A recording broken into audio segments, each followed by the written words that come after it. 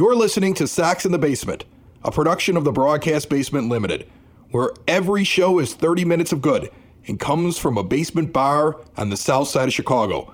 Pull up a stool, pour a cold one, and join us right now for Sox in the Basement. Heard everywhere podcasts can be found, and always at soxinthebasement.com. Ahead on this program, and I want to make sure everybody knows what's going on, we have James Fox from Future Sox, the Loop Sports. We're going to be going through the draft that's coming up, the White Sox picking third overall. A lot of discussion on who they're going to take. James is going to tell you who he thinks they're going to take, and we're going to talk about all the different possibilities. We're going to do that in the middle of the show, and then we're actually probably going to extend and do a special Just Draft show, myself, James Fox, happening later on this weekend. It'll be released on this feed. So if you don't subscribe to Sox in the Basement and you only listen to it when you see it pop up in your news feed on Facebook or Twitter or whenever you remember it, and you're not a subscriber, for free on iTunes or Spotify or any of the other places that you can get a podcast, make sure you are subscribed. Because if you're subscribed, you will not miss that special on the draft. But we will be talking draft during this show. Dave is back. Hello, I'm back. I'm excited about that. In addition to you being back, which I hate you not being around, it bothers me. We also have a guest next week I want to plug real quick, Steve Parazynski, who I mentioned he had an article about trimming the fat on the roster. Yes, I read that article. Okay. Very good. It was very good. He's going to be on the program. He reached out. He heard us discussing him, and he was like, hey, I'll come on and talk about it. I'm like, perfect. It's perfect timing as well. My dad used to always say, sometime around Memorial Day, the 1st of June, you know what you've got. That's a big enough sample size. That's how you know. He used to tell me when I was a little kid sitting next to him, driving up to 35th and Shields to go watch Ozzie Guillen in the 1985 White Sox would go out and lose a bunch of games. And he was telling me, we're never going to win anything. Just go out and enjoy the game of baseball. That was something he would tell me. And he was right. Yes, I really think that holds true. Because I watched a good bit of the series over the weekend, and I pretty much know what we got. All right, we're going to get into all of that, but the first thing I want to jump into, and I know you're angry and you want to talk about what happened over the past weekend, and really the road trip. I think we have different thoughts on the road trip. I can just tell by your attitude and mine. I want to start off the show with a little bit of research that I did on my own. Now, I had a thought, and I wanted to make a point about something. And I wanted to talk about a guy by the name of Jose Abreu. Okay. Who I think when we're talking about prospects, when we're talking about all the different things going on in the team, sometimes he gets lost. And he's not having the greatest of seasons this year. And I wanted to find a specific stat so I could see if I was right or if I was just imagining things. And I couldn't find it. I couldn't get it on Baseball Reference. Everywhere I looked, I couldn't get this. I had to go back and I went through every White Sox box score for the regular season to this point. Okay. All of them. That's a lot of work to prove a point. It wasn't that hard. So the internet's amazing. So I just went and flipped through it. Okay. And I just looked for specifically who's been hitting behind him all year long and when they've been hitting. So here's the thing. And these are the interesting things that I found about that. First of all, 75% of the time it's Alonso or Castillo behind him. Now we've gotten into this discussion before, but not like this. So now we're bringing up, because before we were just kind of speculating. So we actually have hard numbers to back our thing up. I've been accused of being a blowhard a few times on Twitter now, and just I don't actually look at stats, and that's not true. It's just sometimes when I'm trying to explain something, maybe I'm not going to completely geek out and make it into an hour and a half long podcast. We do 30 minutes. So sometimes maybe I don't explain it very well.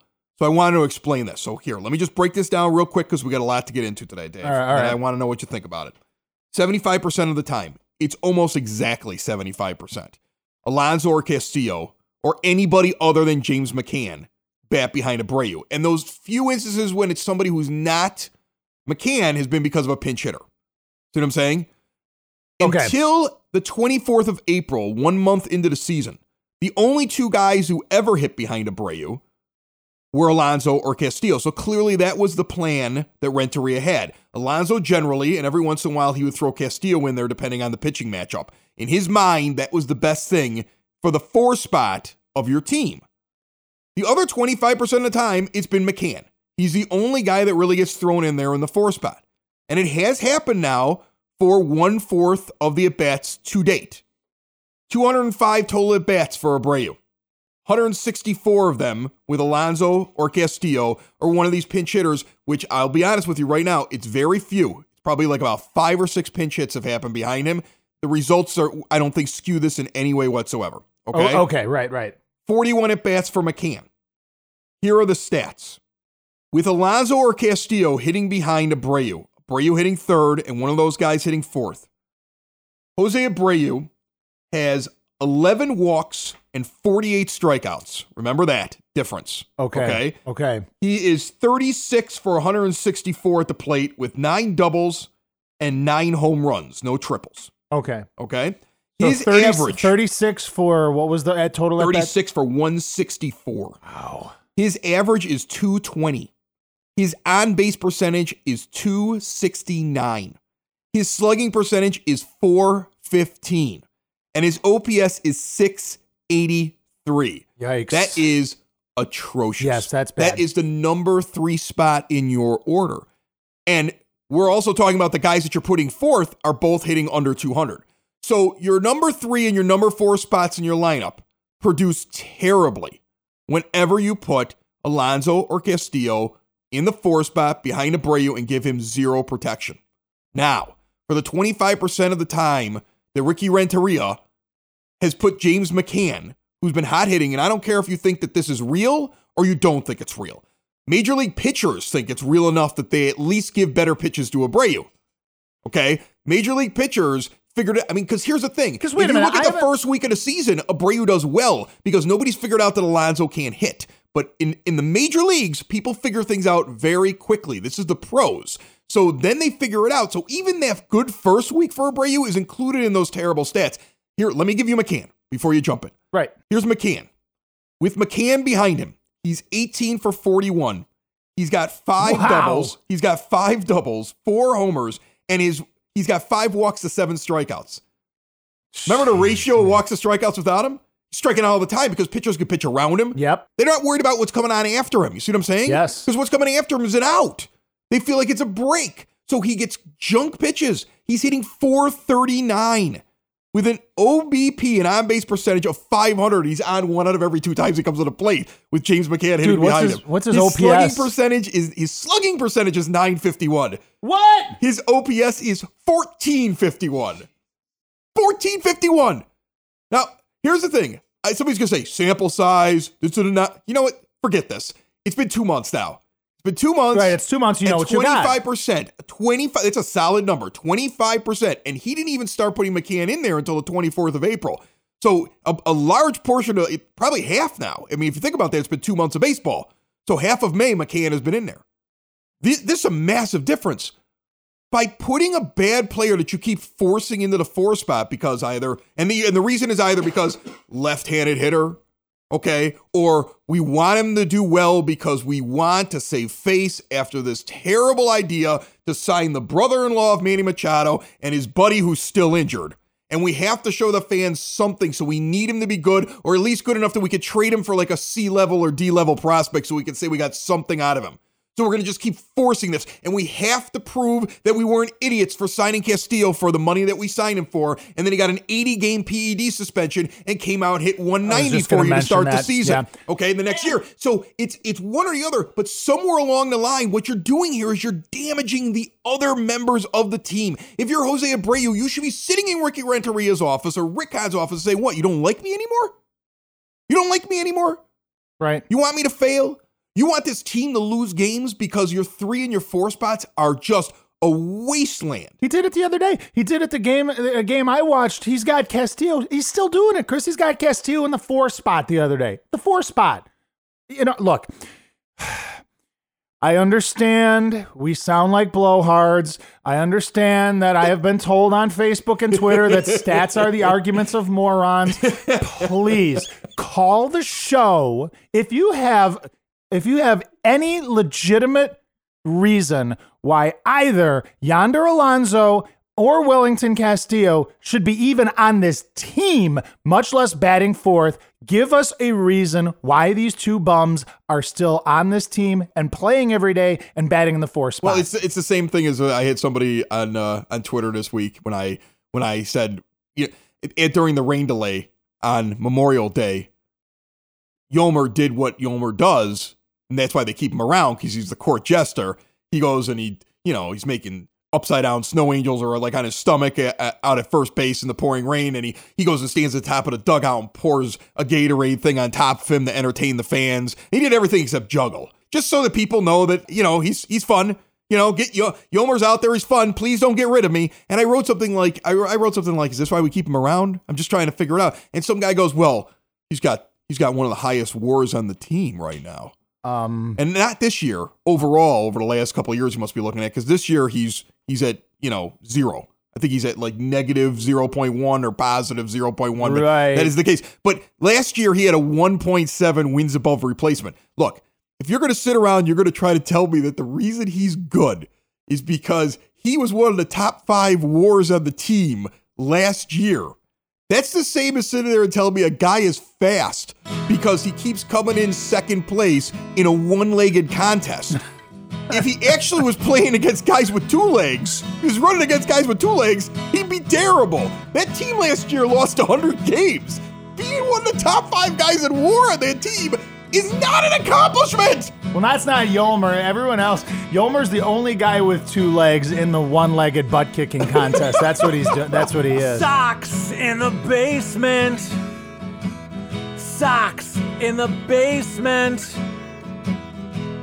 Socks in the basement. James Fox is on the phone line with us. He's our good friend. He's been with us almost since the beginning. He writes for Future Sox, and he also writes from time to time for the Loop Sports. Hey, how are you?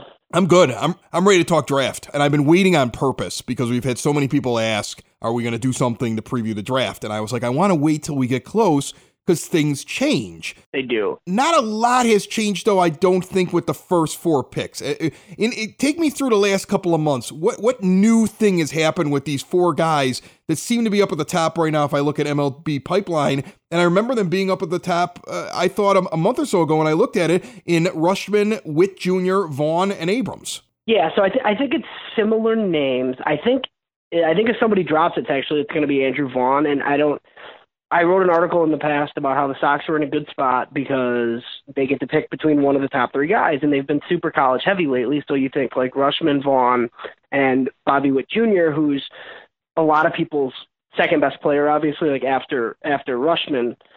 So, but it sounds like Vaughn, if the Sox do what I think we're going to talk about here tonight, and what it's like rumored that they're going to do, I think Vaughn might fall a little bit actually. So that's kind of up in the air. So this next week could be interesting as far as like where he actually ends up, and we can talk about some of the reasons why he might be dropping just a little. Adley Rutschman is the guy that everybody's saying a catcher is the number 1.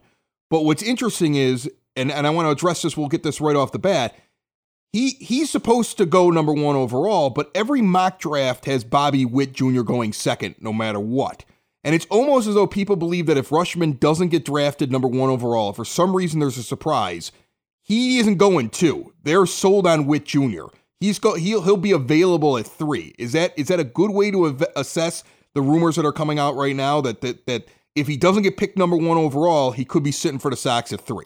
Yeah, I think that's actually makes sense. I would actually say that the 2 most likely names for the White Sox at 3 are C.J. Abrams, the high school shortstop out of Georgia, and Adley Rutschman. Now, I don't know what to believe. Like the Baltimore thing is weird, and that's Mike Elias, who was the scouting director, I believe, for the Astros, but he definitely worked for the Astros, and he was one of the guys who unearthed Carlos Correa, like out of Puerto Rico back when, Carlos Correa was mentioned as like a top 10 guy in that draft, but he wasn't necessarily supposed to go 1.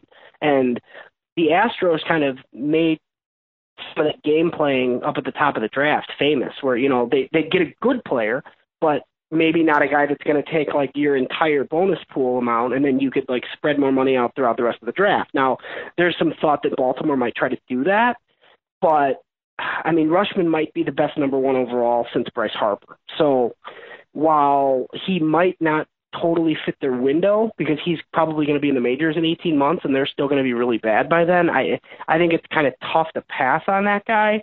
But it is interesting. I mean, the only way, like you were saying, like he could fall to the Sox. Now it depends on who goes 1 though. Like if they pass on Rushman at 1, but they take Bobby Witt, then I think Rushman goes 2. It seems like the Royals are all about Witt, right? Yeah, the Royals are taking Bobby Witt, I think, unless he goes 1. Yeah. So I think he's going 1, which kind of, like, a lot of people have like Rushman, Witt 1, 2. So they're not even talking about Witt to the Sox. Like, I personally think the Sox would take Witt, but I don't think he's going to be there.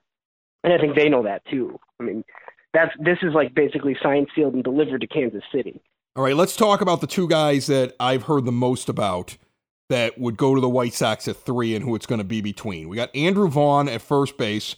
We have C.J. Abrams, who's a shortstop. Vaughn is a college player. Abrams is a high school player. The White Sox have only taken 2 high school players, correct me if I'm wrong, since the turn of this century, and neither one of them worked out for them. Does that affect them when they're making a pick? Do you think that this front office is like, we don't do well with this, let's just take the safe pick in college? I don't think it can. I think they've obviously been more risk averse lately, and they've went on the college side. Now, I think I'll preface this by saying, like, this is the 4th year under Nick Hostetler's reign. He, while he was in the organization, like he's added a lot of new scouts, and there's people in different jobs. So, I mean, when people go back and they point to Courtney Hawkins, and they point to Carson Fulmer, and they're destined to like pick somebody that's pretty bad, I don't really buy into that. And I also think it's too early to really like criticize any of his picks the last 3 years. I mean, look, you can look at some of them and say, like, you know, like Zach Collins, Jake Berger, there's been some issues, but it is still too early to make any determinations there. So when Nick Hostetler took over this job, he said he really liked high school players. When he worked for the Braves, that's like what he did. So I actually thought they were going to start taking high school players a lot sooner, but you know, he also said that they needed to insulate this system. They needed to add baseball players to the White Sox farm system because the system was so bad that they needed like a base of players. And we've talked about this in the past where, you know, their system in spots lacks high upside, but I think there's a lot of big leaguers in the system. So, you know, those guys are also tradable down the road. So I think it's time. I think it's time to go younger, and I think that's what they're going to do. I mean, he also said to James Fagan in one of his athletic pieces that, you know, last year you got to see the personality of the scouting department a little bit. I mean, they did take 5 or 6 high school guys last year, and it was kind of a break from like the recent norm there. So no, I don't think they'll be scared. I think fans are going to freak out, but you know, they can't be scared by the premium athlete, I don't think. Talk me off of the ledge slightly on this, because I always like the idea of middle infielders. So I would always tend to go towards a guy like Abrams. But that said, even though Vaughn supposedly runs like he's got a piano on his back and grades out to be basically just a first baseman unless we get lucky and he can move over to third, and that's the most I've read about him, the one thing about him is he's going to hit. That he rates out really high as a hitter, and every scout says no matter what you say about him, he's going to get to the major leagues, he's going to hit, and he's going to hit for power. He seems pretty short, at least on the batting side of things. Am I wrong? Have you heard about holes in his game that would make that wrong? Because I mean, there's a lot less questions, it seems like, with him, and you know, we're the team that's dealing with weird injuries and guys that don't work out as much as we want them to right now. Talk me off the ledge here, because I keep thinking that Vaughn probably should be number 3. Yeah, so Vaughn is very, very safe because I think he's going to hit, but he's under 6 feet tall and he's right-handed, and he's a first baseman. So those guys don't go this high. Like Andrew Vaughn can completely mash. I mean, his offensive profile has been, you know, like it's similar to Chris Bryant. Now it's at first base. So then it comes into question, do you take a first baseman with a pick that high? And that's, I think, So Jim Callis of MLB Pipeline has kind of said the White Sox are looking for up-the-middle players.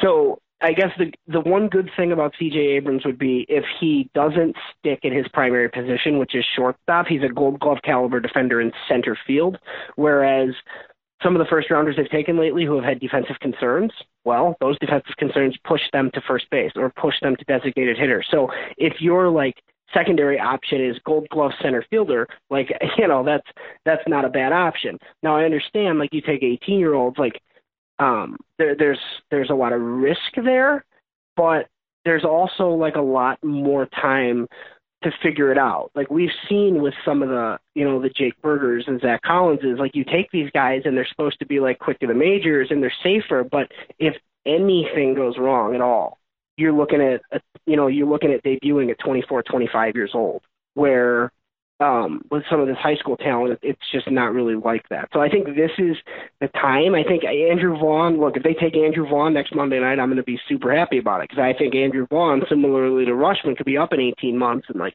sitting in the middle of your order somewhere. Is it the best use of resources, though? I don't know. I mean, you're not planning on picking this high again. Theoretically, you know, you should be able to sign or draft a first baseman like when you're good, if you don't have one. You know, can you get a C.J. Abrams? I don't know if you can. You give me hope, James. When you say things like that, you give me hope, and that's good. I need hope here. I sit next to Negative Dave. When we do the podcast, he comes in here angry, slams his fist down on the bar, and I'm like, what is wrong with you? Sometimes I can't even figure out why he's angry. He just yells. Well, if you watch all the Major League games, it happens. I don't. That's people, and some people have said that. Like, maybe I'm a bad fan. I don't know. I don't watch all the games. So now I DVR them and like kind of find out what happened, and then I'll go back and watch the games. Like, right. I watch all the Giolito starts. You know, I even thought like, oh, it's Memorial Day and it's a day game. Like maybe I should go down to the ballpark. And then I'm like, Ivan Nova, nope, not happening. So, oh, maybe they'll have open pitching tryouts in July. We could get like a fan could pitch for a day. You know, yeah, I mean, something. Bad. They're hurting. Yeah, one day Dylan Cease will be here. I know they're not going to rush him, but one day soon. It'll be sooner. Here. It's going to be sooner than you think. Hey, James Fox, he's from Future Sox. He's from Loop Sports. He spent a lot of time with us. I really appreciate it, and I hope the draft goes well, buddy. All righty, I'll check in afterwards, and we can recap it in a week or so. Definitely, I owe you a beer too next time we bump into each other at a game. Sounds good. The best kind of beer is free beer, right? That's right. Exactly. All right, let's talk about this. Talk about this road trip, because I was fine with the road trip's results, and I'll tell you why before you jump in. Okay. I didn't expect them to do anything better than 2-5. You're going out and playing the Astros and you're going out and playing the Twins, and the Twins are going to win the Central hands down. Okay. In fact, the Twins being so good, I watched it this weekend and said to myself, even if you don't go and get Manny Machado, or you pick up somebody like Adam Jones or something, like if you do any of the moves we said because we wanted to be a little bit competitive, you weren't going to beat that team. That team's good. That team can do everything. And we are a long way from that team. That should be a wake-up call to this team of all the work that needs to be done on that team. It's not, Chris. It's not, because you know what? Here we go again with the Twins, right? I mean, they're bad for, they're good, and then they're bad for a little while, and then they're good again, and then they're bad for a little while again, and now they're good again.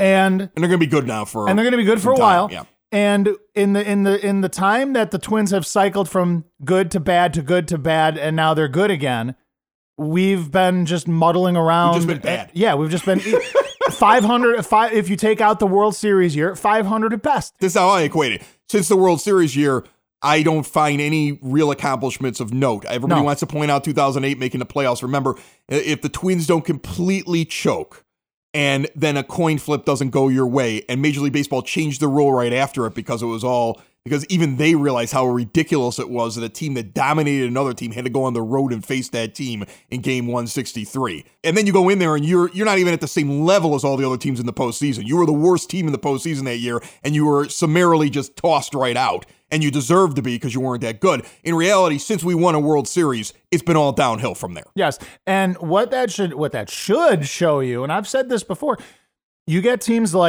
organizations like the Twins, the Cardinals, the Dodgers, the Yankees, the Red Sox. Okay, these are organizations that know how to operate. They know how to put together They know how to put together a winning product on the field, and they do so consistently. And here the Twins go again.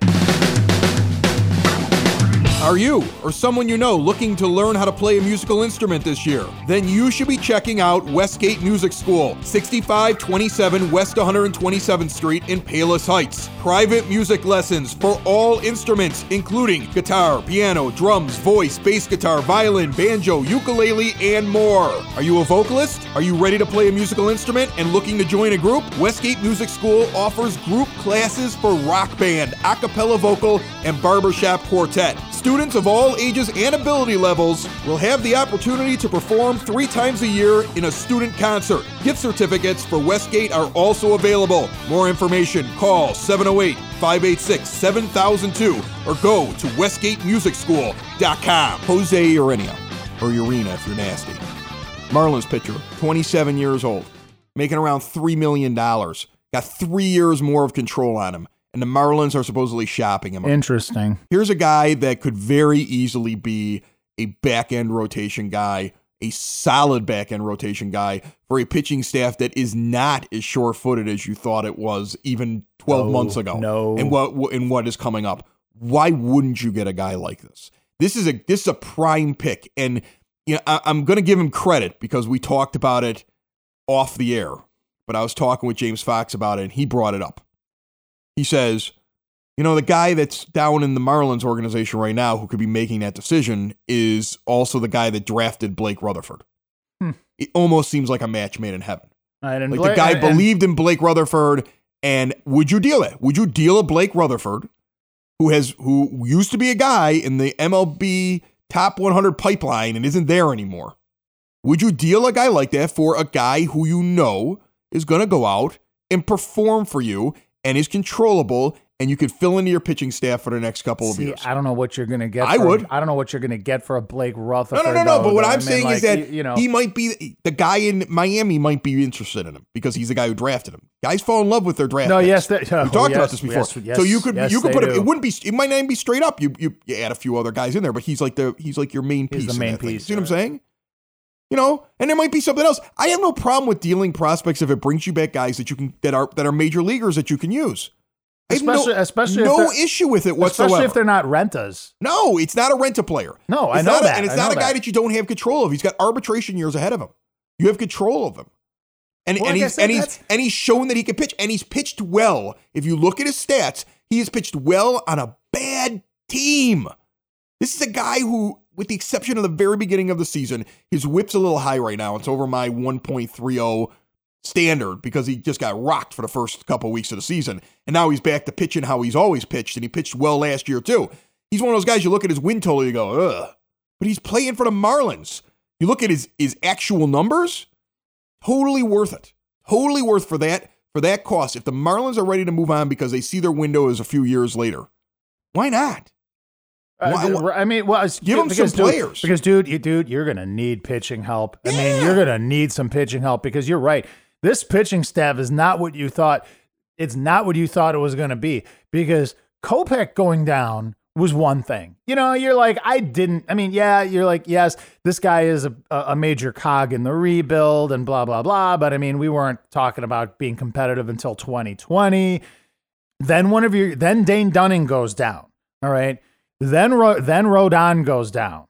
Then Ronaldo Lopez is just bad all of a sudden. So you've got, and you made absolutely no additions to your pitching staff of note in free agency. Like you got Nova, who is bad, and Santana, who is dead. So it's like you've got one pitcher, dude. You got one. And you know, with Rodon's history of injuries now, like we've said, we love the guy, but dude, can you really depend on this guy for a full season? And we still don't even know what you have in Michael Kopech, all right? Because he's come up and he's pitched, 20 major league innings or whatever it was. So yeah, you need some pitching help, dude. Big time. One of the guys we're going to be talking to very soon, in fact, next week, Steve Parodinsky. He wrote an article for the Loop Sports talking about guys that need to be trimmed off of this roster, the fat that is on this roster. We were so in line with what he wrote because we had talked about a lot of this before he wrote it. It was almost like he was down there in the bar talking with us. Yeah, he was in our head, okay? Yeah. Alonso, Nova, Sanchez, Castillo. Those are the 4 main guys Yes. that he's like, I need to be trimmed off the line, the roster. And he says, give the, at this point, you're not competitive. You're not beating the Twins. You're not getting a wild card. See what you've got. Right. Start bringing guys up and see what they can do. Listen, let me tell you something right now. I believe we're going to see Dylan Cease before the 4th of July. Oh, you have to. I believe we're going to see Zach Collins sooner than later. I believe this team has got to be getting to the point where some of these guys have to move on. I believe it. Okay. Do they believe it? I don't know. But I believe, I have to believe it, because otherwise I'll just be banging my head off a table for the next couple of months. It's a 9-foot oak bar. That'll hurt. It would hurt a lot. Remember, we've got the draft show that is going to be coming out, the draft special coming out this weekend if you're on the feed. If you don't subscribe, I don't know why not. It's free. It pops up in your phone, on your Spotify, your iTunes, whatever podcast player that you're listening to. Get Sox in the Basement on there so that you don't miss the draft show, the full draft show that is coming out this weekend. The complete conversation between myself and James Fox as we get ready to see who the White Sox are going to pick. And I swear, if they pick a name that we didn't mention in the draft show, my head might explode. It's like, that might be it. There might be chunks. There might be a chunk over there on the couch, and a chunk over there on the bar side and the neon side. It's going to be like that dude in Scanners. There'll be chunks everywhere. Another show is wrapped up. Another show's in the books. Another show is wrapped up. And then by the looks, it's gonna be a good one. And we'll see you next week. And the nude is basement. And the nude is basement. Another show is wrapped up. Another show is wrapped up. Another show is wrapped up. And it's in the books. Another show is wrapped up. Another show is wrapped up. And by the looks, it's gonna be a good one. Nudie's Basement. Broadcast Basement. The Nudie's Basement. The Broad Basement. Slancha. That was like Dropkick Murphys or something, right? I felt like it. Sox in the Basement. Heard everywhere podcasts can be found, and always on soxinthebasement.com.